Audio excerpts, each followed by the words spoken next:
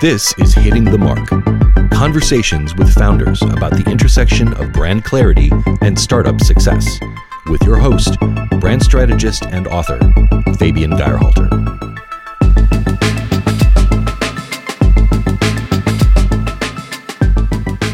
I think paint brands are pretty boring and and we wanted every element of our brand experience to feel memorable and to evoke emotion. And so when it comes to things like the color names, we wanted to have fun with that and create names that made you feel something. And, and our brand voice on social media, we want to be relatable. We want to talk about what's happening in pop culture and relate our product back to that, because that's what people can care about. That's what's top of mind. And, we don't want to just be this faceless corporate entity that no one actually cares about. We want to be a brand that people connect with and they follow us because we are approachable and or entertaining and inspiring. This was interior designer Nicole Gibbons, who set out to take the pain out of paint through her brand Claire, where she pioneered an easier, faster, and more inspiring way to shop for paint. Fast Company proclaimed the Warby Parker of paint is here, and Nicole has just been named one of Inc.'s 100 Women Building America's Most Innovative and Ambitious Businesses. In a fascinating conversation, we dive into sustainability, physical retail experiences versus D2C, Claire's unique brand language, and of course, the meaning behind the brand's name, which could have easily been Nicole, but ended up being Claire. And you will get to know the very misleading and dangerous side of the paint industry.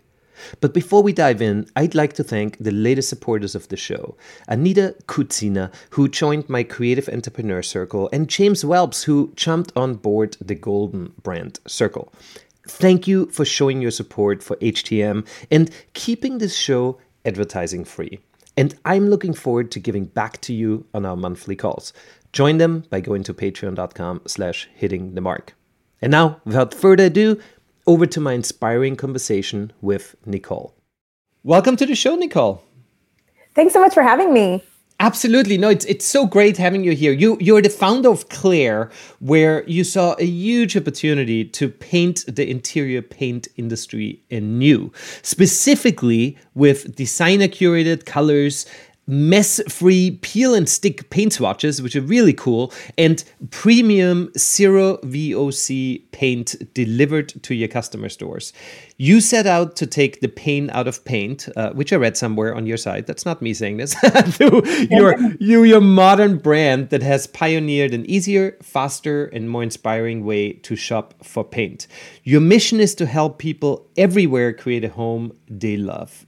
Claire is just a little over 4 years old and must have been born out of the interior design company you're also running. But your career started at Victoria's Secret, where you served as the global director of communications and events. Tell us a little bit about how did that idea of Claire, how was it born? How did it all begin? Yeah, well, I just want to correct one thing. We're actually only 2.5 years old. Oh.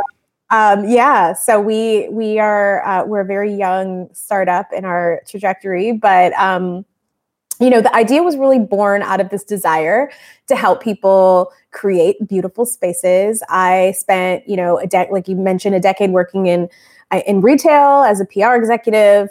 While in that job, I started side hustling to explore my passion for interior design. So I did that sort of overlapping for about 5 years, more or less writing a blog every day and, dabbling in small interior design projects on the side.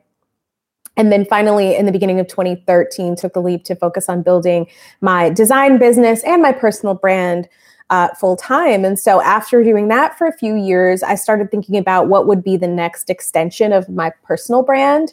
I never wanted to just be an interior designer. I loved the Martha Stewart approach in that she parlayed her career as like a food and lifestyle expert into, products that spanned multiple categories and, just this massive career that enabled so many people to buy into the Martha Stewart aesthetic. And so I started thinking about what I could do in the home space that was along those same lines and, explored a number of business opportunities and kind of stumbled upon this white space that is paint.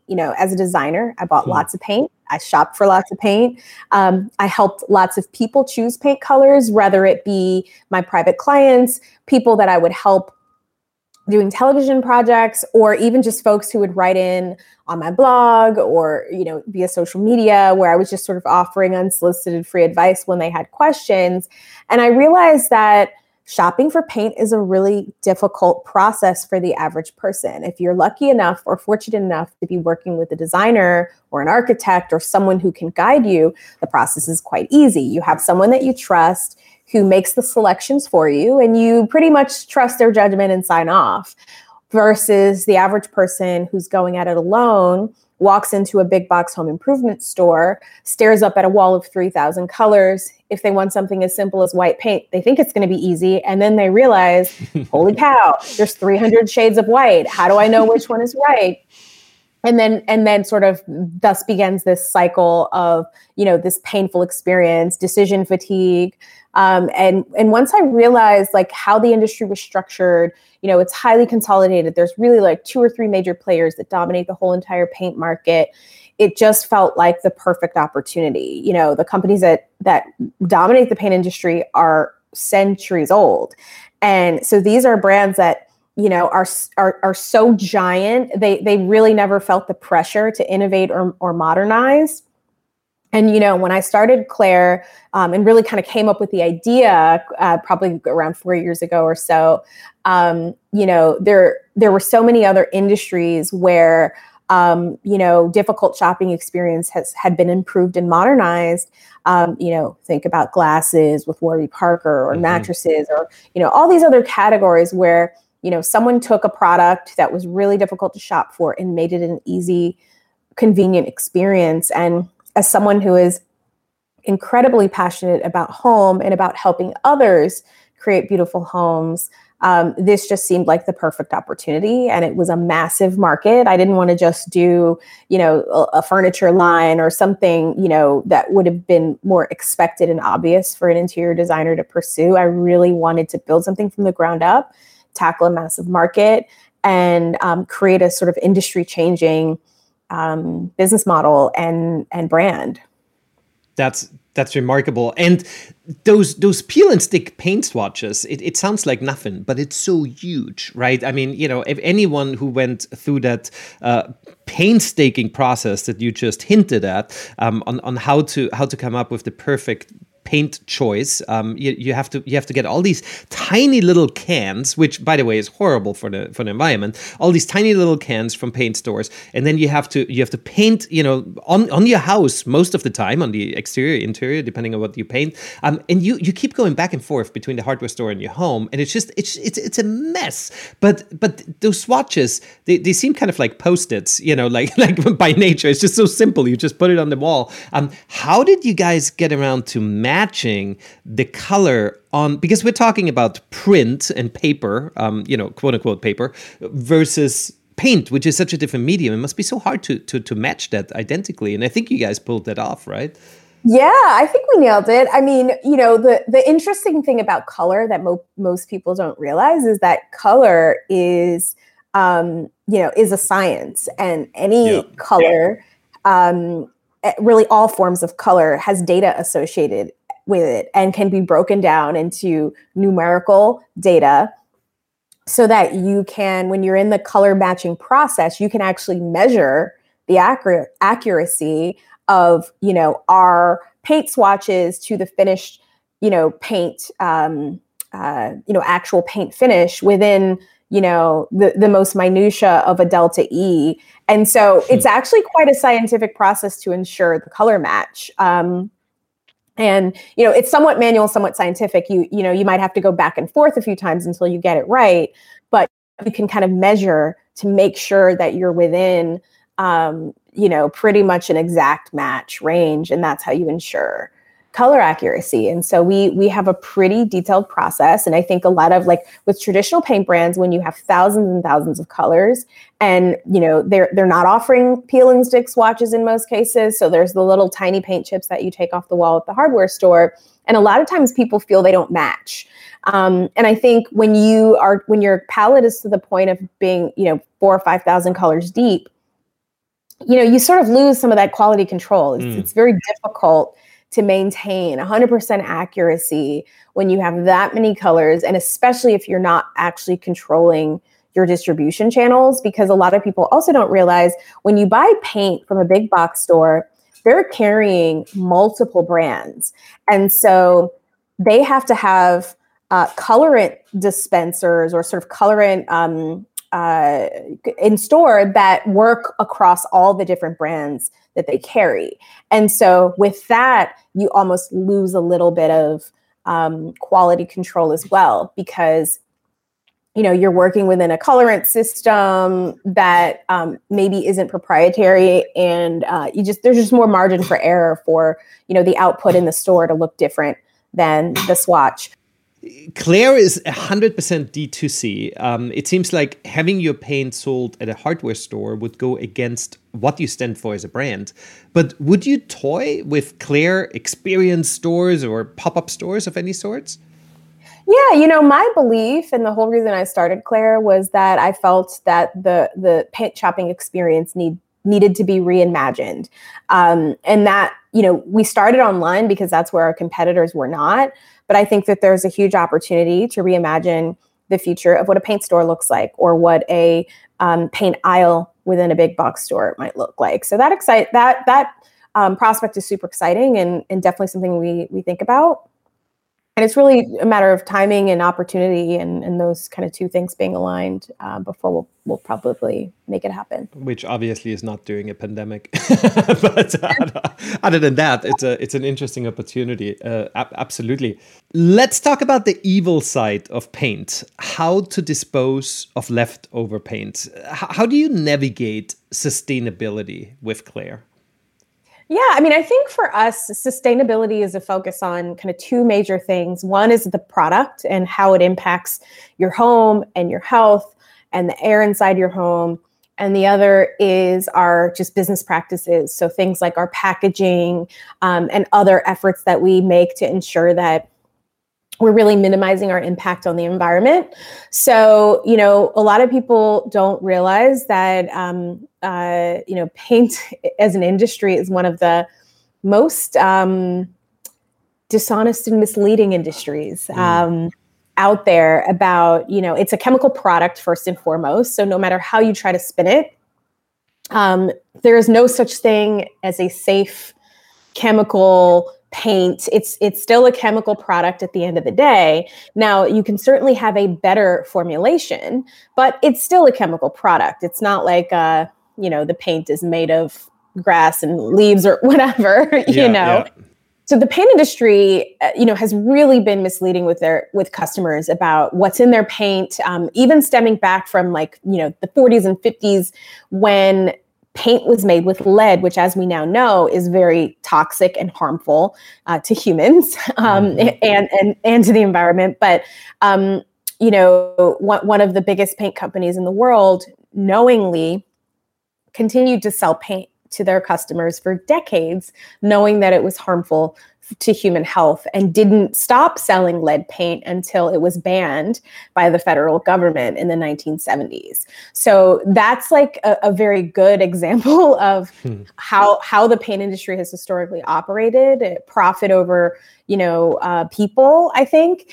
And, even in more recent times, every few years, in fact, one of the major paint companies is paying massive fines to the FTC for misleading marketing.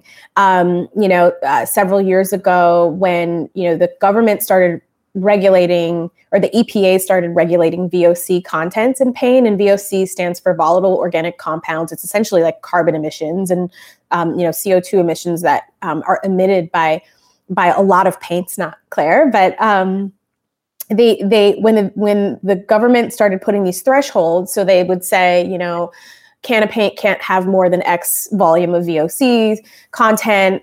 What brands ended up doing, and another important thing to understand is how paint is actually sold at the point of sale. So generally, companies like a big box store or hardware store will stock a base paint formula, which is essentially like a white paint. And then the colorant is dispensed at the point of sale.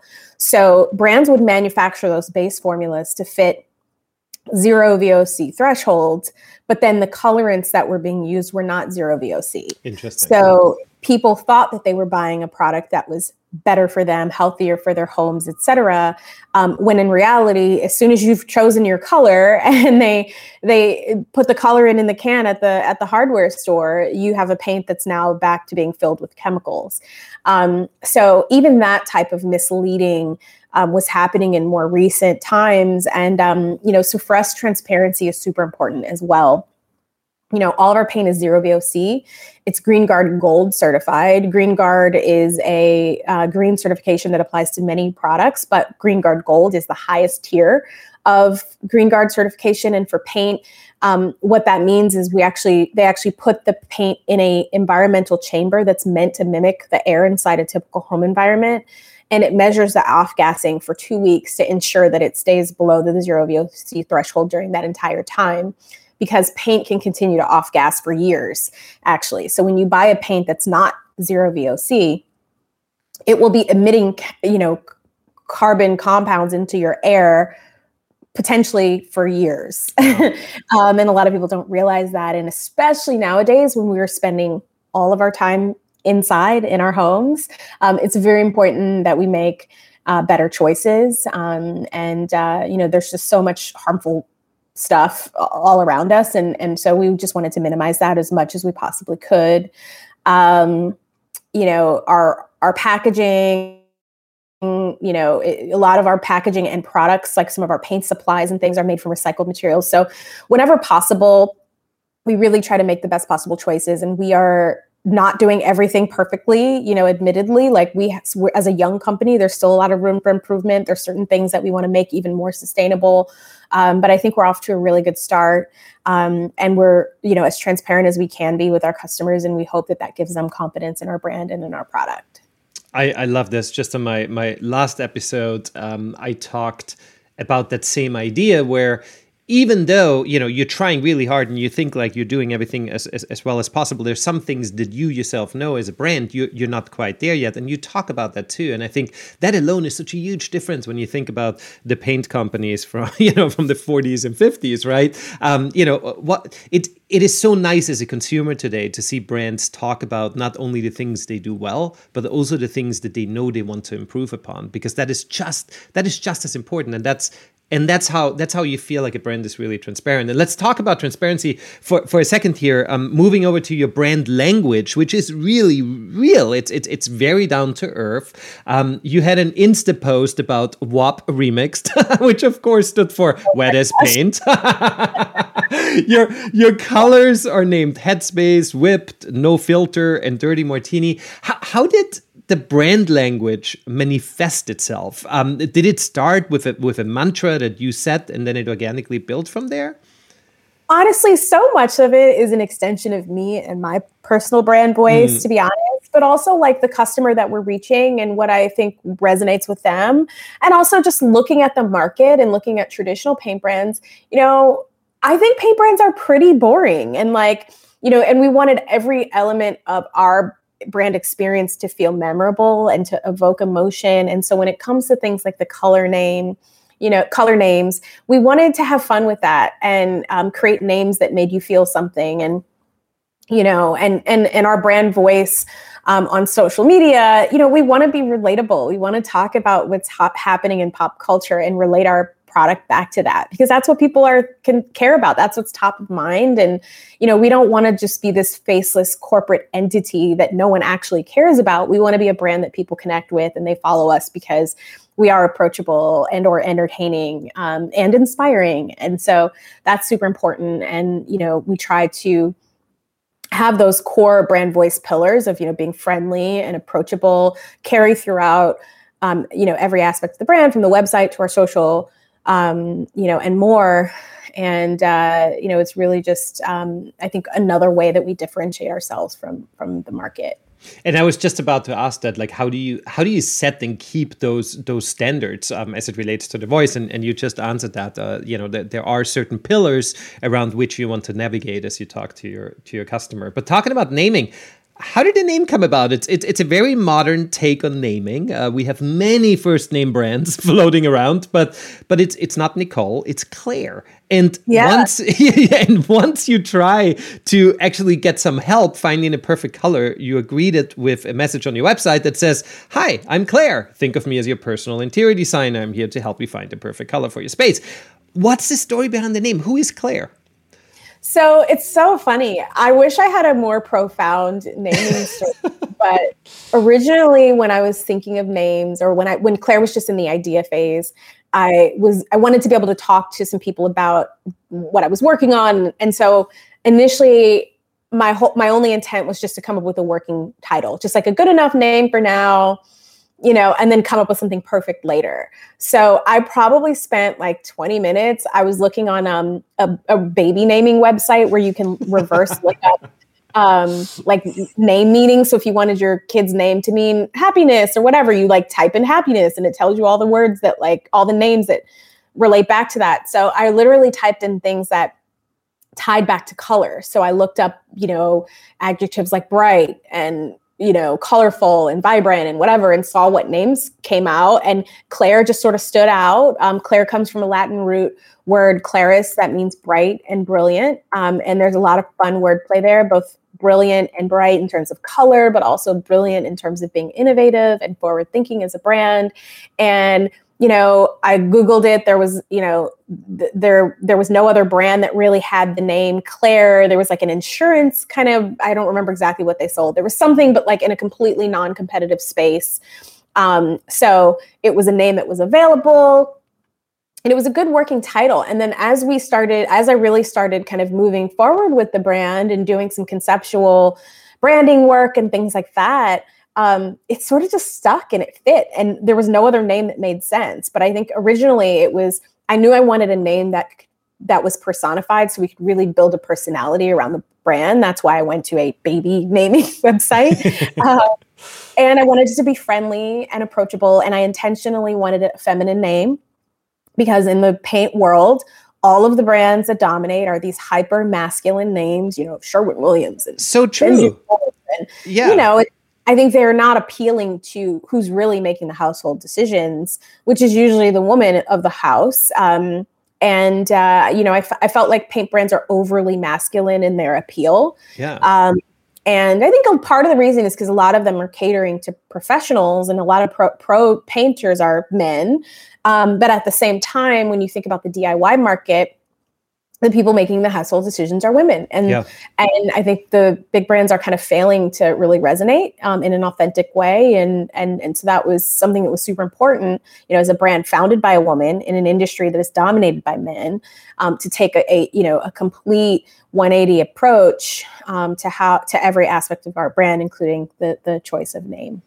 So interesting. I never thought about how those paint names are just absolutely not reflecting today's do-it-yourself customer. Super interesting. Your selection is still narrow and it's highly curated, and that is by design. Less is more. A recent customer review on your website stated, "The limited but lovely colors totally saved me from having an existential crisis over the thousands of options from other brands."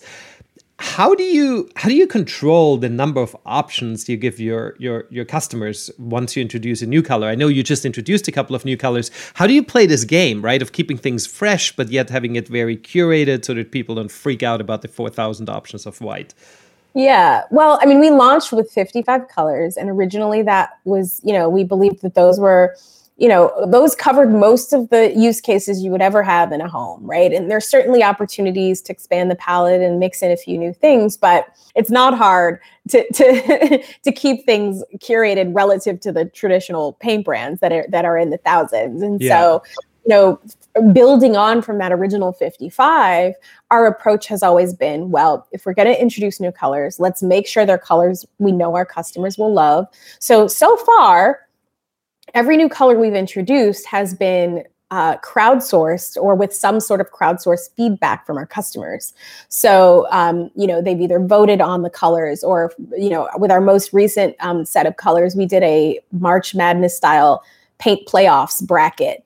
And, the predictions from the customers ultimately dictated which colors ended up in our palette. And the two newest colors that we launched were actually part of the original, like our paint playoffs from last year, where we ended up introducing a blue and a green, but there was also a pink and a yellow that were super popular. And so we introduced those after the new year, this year in 2021. And so, that's always core to us, is making sure that, we include our customers in the process. And then, another core part of our color differentiation is that we are designer curated. So even the colors that our customers helped choose were sort of pre-vetted by me through my interior designer lens. Our original 55 colors were curated by me. And I think in the future, there might be some collaboration opportunities with other designers to kind of maintain that voice of authority of being interior designer curated colors. But I think that having that expertise behind the color palette, as well as input from customers to ensure they'll love the colors, really helps to take the guesswork out of the process. And, again, like give people less choice, but the best choice, right? Really just simplifying those decisions for the customer to help them get to faster decisions. Because that's another terrible thing about the paint industry, is because there's so much choice, people get paralyzed, and it actually takes them a really long time to make a decision, and the buying journey can be really, really long. Mm. Yeah, absolutely. Looking back, because I thought your company was founded 2017, but that's, I think, when you just started laying the groundwork, and really it's a very young brand. What was that one big breakthrough moment where you felt like, okay, we are moving from startup into brand right now? Like, what was that one moment? It could have been, a seed funding or Series A. It could have been, a moment that you had with a customer where you felt like they totally get it. It could be sales figures, whatever. What was that moment where you sat back and you're like, wow, this was a special moment?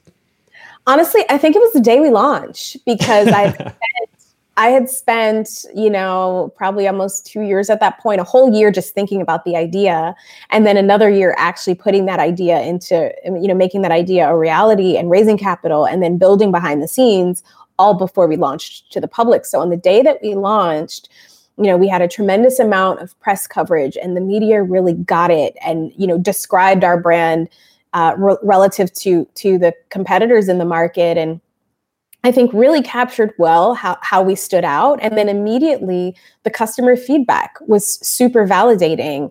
And, kind of like the quote that you read from the customer, we heard that kind of thing since day one. This has been the best, easiest paint shopping experience I've ever had. I'm never going back to the big box store again.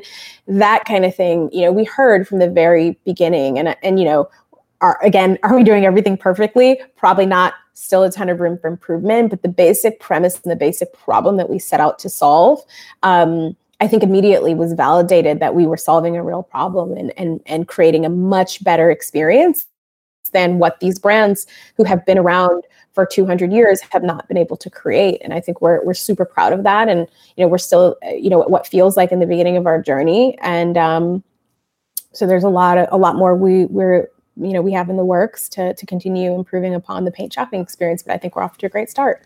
You might be surprised, but I never heard that answer. And I asked that question pretty much on every show because I think it's so interesting. But usually it's not right when you launch. And usually it's when you launch that you get some good customer feedback, but that the press was immediately so interested because they themselves knew here is a category that hasn't been disrupted yet and that hasn't been done in the right way.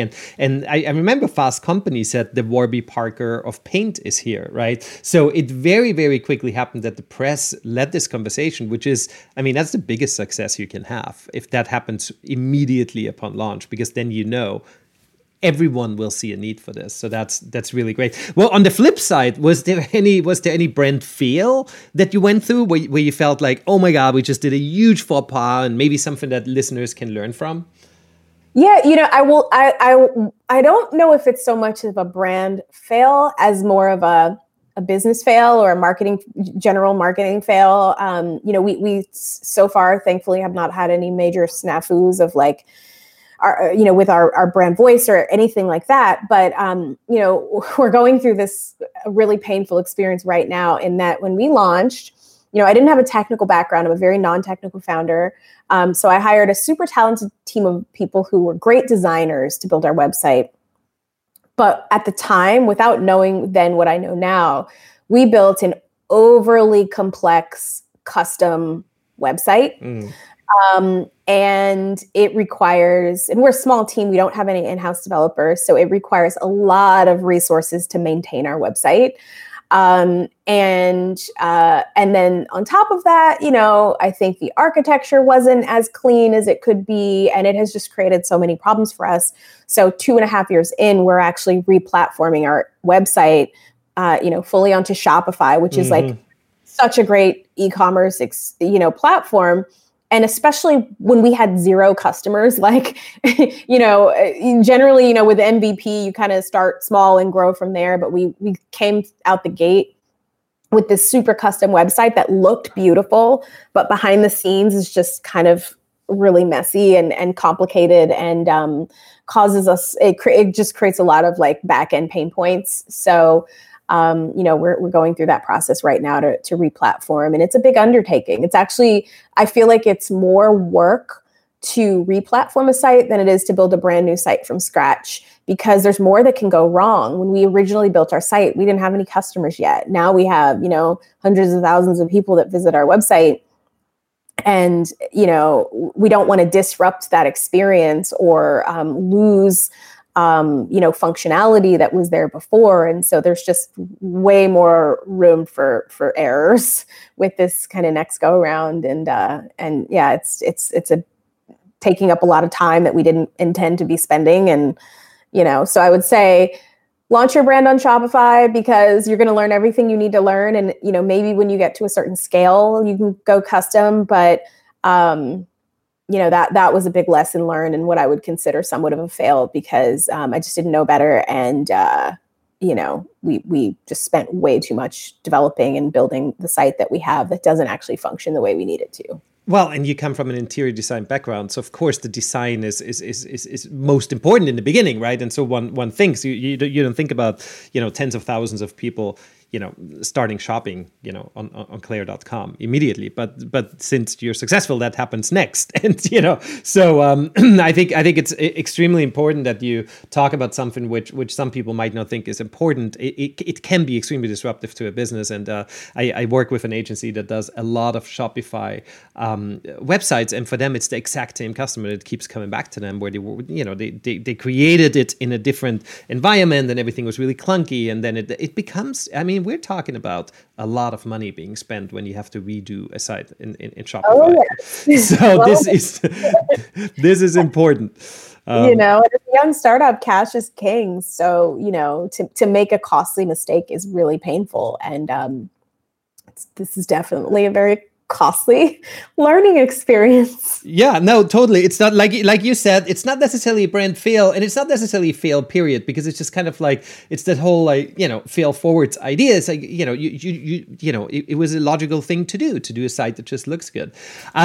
Since this is a branding podcast, I love having my guests always answer this one question, and it's not an easy one. What is one word that can describe your brand? If you literally think about your brand inside out, right? The culture, what you stand for, your customer, your offering. If you would put it all through a funnel, and out comes one or two words of like, this is what we stand for, what would it be for you? I would say inspiring.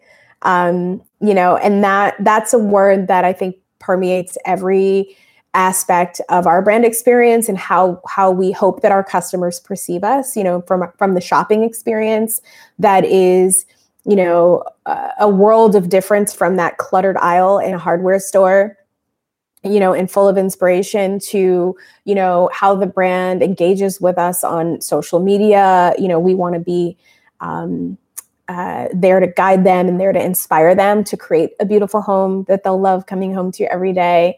And, in our color assortment, in, just our overall brand voice, we want people to walk away feeling inspired by Claire. And so that would be the one word that I'd say sums up I love it. everything out. Yeah, absolutely. Absolutely. What now that we talk about branding, and I warmed you up, what does branding mean to you? You've seen, I mean, obviously you lived in the world of branding all your professional life in one shape, way or the other. You were in internet Kiehl's, then there was the Victoria's Secret, job, and you just, and then you're running your own service, company, really, as interior design. So I think you've seen a lot of different facets. What does branding mean to you? That's a good question. I think it can mean many things, but if I had to simplify it, it's creating an aesthetic that could be translated into a lifestyle. I think of Claire very much as a lifestyle brand, but also everything I did before in my career ultimately was around building a lifestyle. And so I think in the world of e-com consumer,